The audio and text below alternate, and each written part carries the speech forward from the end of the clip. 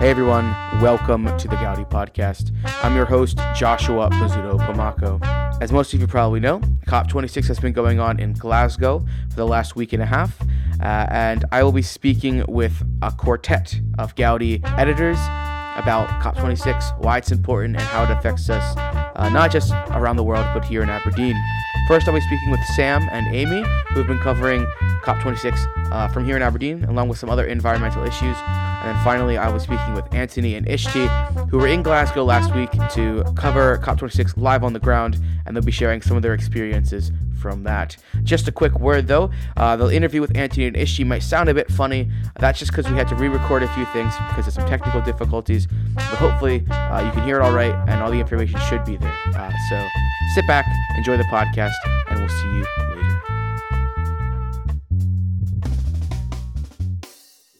Hey everyone, I am here with Sam Johnson and Hello. Amy Smith of the Gaudi editorial team. How are you guys doing today? Doing very well, watching COP and finding a lot of interesting results and trying to decide who's going to write about what. Very nice, very nice. Yeah, I'm not doing too bad. Unfortunately, I'm not in Glasgow like my other head editor, but hey, whoever's planning to enjoy here in Aberdeen. Definitely. Right, well, if you guys could just introduce yourselves, maybe to our audience who hasn't met you yet, and tell us a little bit about what you do at the Gaudi. Sam, you can go first if you like. Sure, I'm Sam Johnson. I'm a science and environment editor for the Gaudi. So I cover all sorts of science stories, especially environmentalism. A lot of stuff has been COVID recently for reasons, but we do cover a lot of environment, and climate change has obviously been a big and consistent issue for us. So we're interested to see what happens in COP26 and how the kind of politics interacts with the science, which I think is set from things like the IPCC more. Brilliant. And Amy, yourself? Yeah, so I am one of the editors-in-chief of a uni newspaper. My other editor-in-chief, Anthony, is down at COP26. He takes more of the news sort of side. I'm more arts and production and social media. Awesome. Right. Well, Sam, let's start with you. Maybe you could tell us a little bit about what COP26 is exactly. There's a lot of talk about it, but for some people who maybe aren't as versed in just the different things, they might be a little confused about what exactly is going on when we say COP26. So maybe you could tell us a little bit about that. Sure. So COP is a conference of parties, but basically it's the United Nations climate change meeting. And they meet every so often. They schedule one. This is the 26th one. It started around 1995. Yeah, which makes sense with the 26.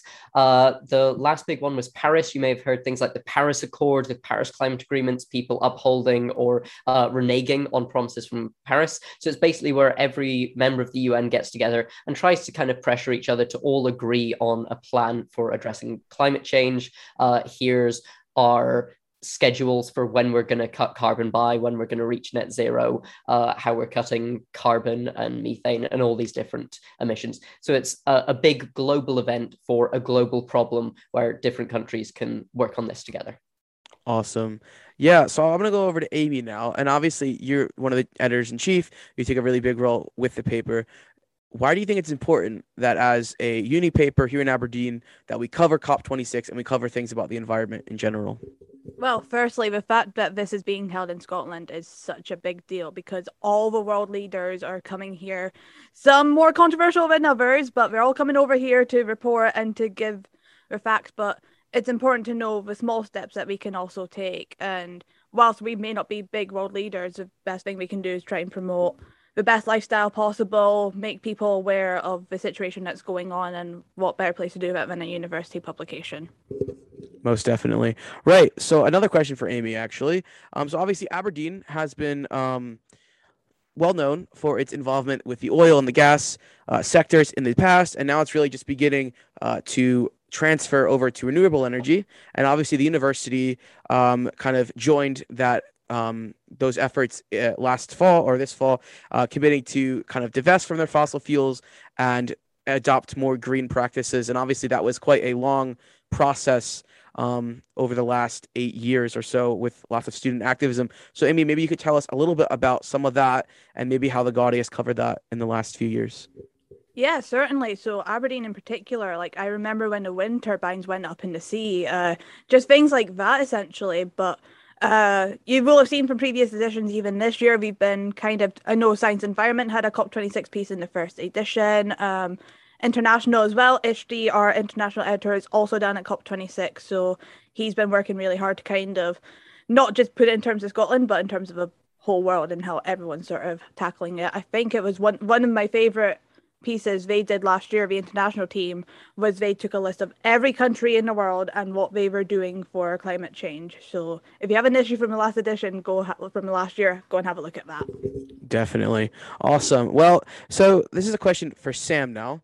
Obviously, with science and environment, you guys do pretty much all these different pieces. They're very important, talk a lot about climate change. And how do you think, not only can you paint the picture of the people who are suffering and talk about policy, but how do you think you can keep the university itself, the administration, and even the students accountable and encourage them to embrace more green and equitable environmental issues? Yeah, I think that's a really good question. So the first thing is to actually know what is green, what are green behaviors, because you hear a lot about things, but some of them are actually misleading. For example, one thing a lot of people think is that switching to organic is better for the planet because that's kind of the design around it. But actually, organic farming tends to take up like 20% more land use and produce more emissions. So we do actually need to communicate the science for how do you help? How much is reducing your transport helping versus how much is changing your diet, reducing meat intake, those kind of things? How much do those help? And we need to communicate that clearly so that everyone knows the things that they can do to make a difference. But then obviously it's too much to just focus this on individuals. So we need to promote organizations. So I know that we've mentioned Aberdeen Climate Action in the past. We've mentioned other societies like Conservation Society and people who are active in this space and promoting changes within the university, and then holding bodies like the university and systems account for what changes can we make to reduce emissions and to meet those goals that are actively effective at reducing our emissions? Most definitely. Well, Amy, this question is for you. Obviously, the Galdi is a print media. We still print papers. We have a website, but we also try to really stress, having newspapers printed out where people can pick them up and read them. So I guess I'm wondering, what are some ways that the Gaudi has made sure that we, when we do this with the print media, we make sure that it's friendly to the environment and not wasteful and that sort of thing? What are some steps that we've taken in the past to do that? Yeah, so firstly, the supplier that we get our paper from, we know that it's of high quality, but also we know that we can recycle it. So every issue that isn't read, we recycle, we reuse, we keep them for our records. And we're also aiming for 100% readability. So we might cut down on printed versions, but we still highly encourage people to look online, look on our website. We also put our paper online fully. So if you don't feel comfortable picking up a paper, it's okay. It's online and you can still read every article. Most definitely. And so when it is online, it's thegaudi.com.uk, yes? It's both. We went through a website change, but the official one, I believe, is gaudi.com. Very good. Awesome. And obviously, I think we're really doing great journalism on these issues. Thank you guys so much for coming. Before we do go, we just want to ask, we always want to encourage people to write for the paper. We know that there's lots of issues that students care about and are passionate about. So I'll ask each one of you, what are some ways that students can get involved either in science and environment or on the editorial team? What are some ways that they can do that? So I'll start with you, Sam. If they're interested in getting involved, how do they do that? Absolutely. We set up writers' meetings occasionally, but you can also just message myself or Holly Ferguson. You can find us on Facebook or online or through our uni emails, whatever works for you. And yeah, absolutely happy. Just drop us a message, drop us an email. If you have a story planned or you want to write something, but you're not sure, you're maybe looking for some inspiration, either way, just let us know. We'll help you with the rest of the process. Awesome. And then Amy, obviously, doing more production or editorial or arts, what are some ways that folks can get involved with that? Yeah, if you have any queries whatsoever, it could be to do with wanting to join the production team, or it could be that you've got a piece, you're not sure what section it wants to fit in. Just email editor@thegaudi.co.uk. Awesome. Well, thank you guys very much for joining us for this just week conversation about COP26, why it's important. It was really lovely speaking with both of you, and hopefully we'll have you back on sometime later on. Thank you. Thank you. Thank you very much. Hey everyone, I'm here with Anthony and Ishti. who have been spending the last week in Glasgow covering COP26 live for the Gaudi. How you guys doing? How's the week been so far? We've had a really good experience so far. Super interesting conference, and we're looking forward to the rest of it. Definitely. That's great. So I'm just wondering, obviously you guys have both been on the podcast in the past before. Maybe you could just kind of tell us, just remind the readers what exactly you do at the Gaudi and why you are covering COP26 this week. So I am Ishti. Nice to meet you, everyone. And I am the international editor of the Gaudi. So I'm Anthony. I'm the editor-in-chief. I've been covering it along with Ishti. We've been doing joint news, international science and environment coverage, mainly in the live stream, but we'll also be having individual articles and interviews and vox pops coming up. But also as editor-in-chief, I've been making some contacts and chatting to other journalists and student journalists present at COP26. Anthony, so I'm just wondering, what is the atmosphere like in Glasgow? It's estimated that over 30,000 people have traveled to the city, including activists, delegates, media. So what is the atmosphere like kind of just walking around in the streets and interacting with people? Are they angry? Are they passionate? What's the mood like? I think that's a very good question. You obviously have the around 30,000 delegates and staff and organisers, plus about 10,000 police officers on the streets every day from Wales, England, the Metropolitan Police, Nottinghamshire. I've been speaking to people who've been brought up as security, as technical staff, all the way from Kent and York. So there's a wide mix of people. I think inside the conference itself, the mood has been fairly tense. People haven't been particularly pleased with the progress that's been made. But just as importantly, if not more importantly, I think there's definitely a clear divide between how the conference is reaching or not reaching people who actually live in Glasgow. Sure, people are going to say it's great, we've got this conference in Glasgow and we're going to get all this worldwide attention, but how is this actually impacting me? And I think that's something that climate leaders and world leaders are going to have to look at. I think it's going to have to be a case of working out policies where people actually see how they benefit from fighting climate change. Definitely. Right. So a further question. This one is for Ishti. So obviously leaders from all over the world have been coming to Glasgow, including obviously Boris Johnson, Nicola Sturgeon, Prince Charles was there, Joe Biden, the presidents of France and Turkey, prime ministers of Canada, all sorts of folk. But I think what's almost just as notable is the folks who did not turn up, most notably Putin from Russia and Xi Jinping of China. And despite their countries being some of the largest global greenhouse emitters, they did not attend. Did they give a reason for why they didn't come? And what has been kind of the reaction inside the conference to their absence? So if you'll allow me, I'd like to correct you there a bit, because the president of Turkey in the end did not attend the conference. Recep Tayyip Erdogan cancelled in last minute. So he was not there. Was there neither Putin from Russia and the president of China either. They were all saying they are not going to attend. And the reasons behind, well, then that depends on whose explanations. Do we believe UK Prime Minister Boris Johnson told the press that they're not present because of COVID, whereas President Biden, indirectly suggested that they're not there because they do not care about these issues.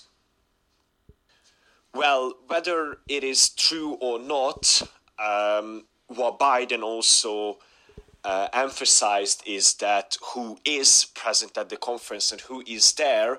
And when it comes to that, it's important that while the symbolic presence of the presidents of Turkey, China, and Russia were not fulfilled, that's true, they all sent delegations to the COP26, and the representatives, the high representatives of their countries, were there besides the negotiations table, and they were also involved in trying to fight climate change.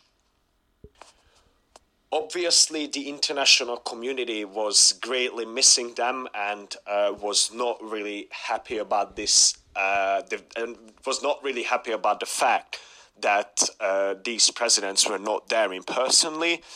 So was the general crowd surrounding COP, because they believed that these decisions should be made by everyone and should be effective in all countries as soon as possible. Most definitely. Thank you so much for that. Moving kind of on to Anthony. I know that I just saw from looking at the live content and the live stream over at the Gaudi's website. I saw that you attended several press conferences. What was that like from your perspective? Were you able to get any questions in, and what was the mood like in those press conferences? So yeah, I've been to quite a few press conferences, from John Kerry and the Danish Prime Minister to Boris Johnson and the COP presidency press conferences. It's been really interesting. I've been able to ask a few questions at a couple of them, most recently at the least developed countries LDC one, which was particularly about the absence of Russia and China at COP. But it's been really good. It's been nice to see and work with other journalists there. See a slightly different perspective to what you'd see on TV or from YouTube. Definitely. So I understand you were going to attend one of Joe Biden's press conferences, but there's a bit of a misunderstanding or something like that, and he wasn't able to go through. That's right. So that's the only conference that myself and other colleague journalists had issues accessing.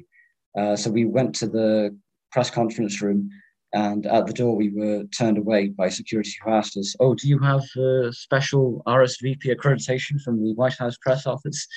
And we were like, "No, but we've been security vetted and we have press accreditation. So, you should let us in." But he was like, "Oh, no, only people who've received the special RSVP can get in." So it was only the American journalists who were flown in with the president who were allowed to ask questions, which to me seems a bit ridiculous, considering they get to ask questions of him every week. But and they said it was because of COVID, but obviously that's not the reason. But hey, I guess that's the way these things sometimes work. Yeah, most definitely. I mean, especially just like with the international ramifications and scale of this sort of event, yeah, you'd expect more international journalists to get an award in as well. Right. So just kind of moving on to a few more questions that we have for you guys today. Ishti, I know a lot of world leaders had come and spoken. We've talked about a few of them. Were there any specific commitments or promises that they made in their speeches?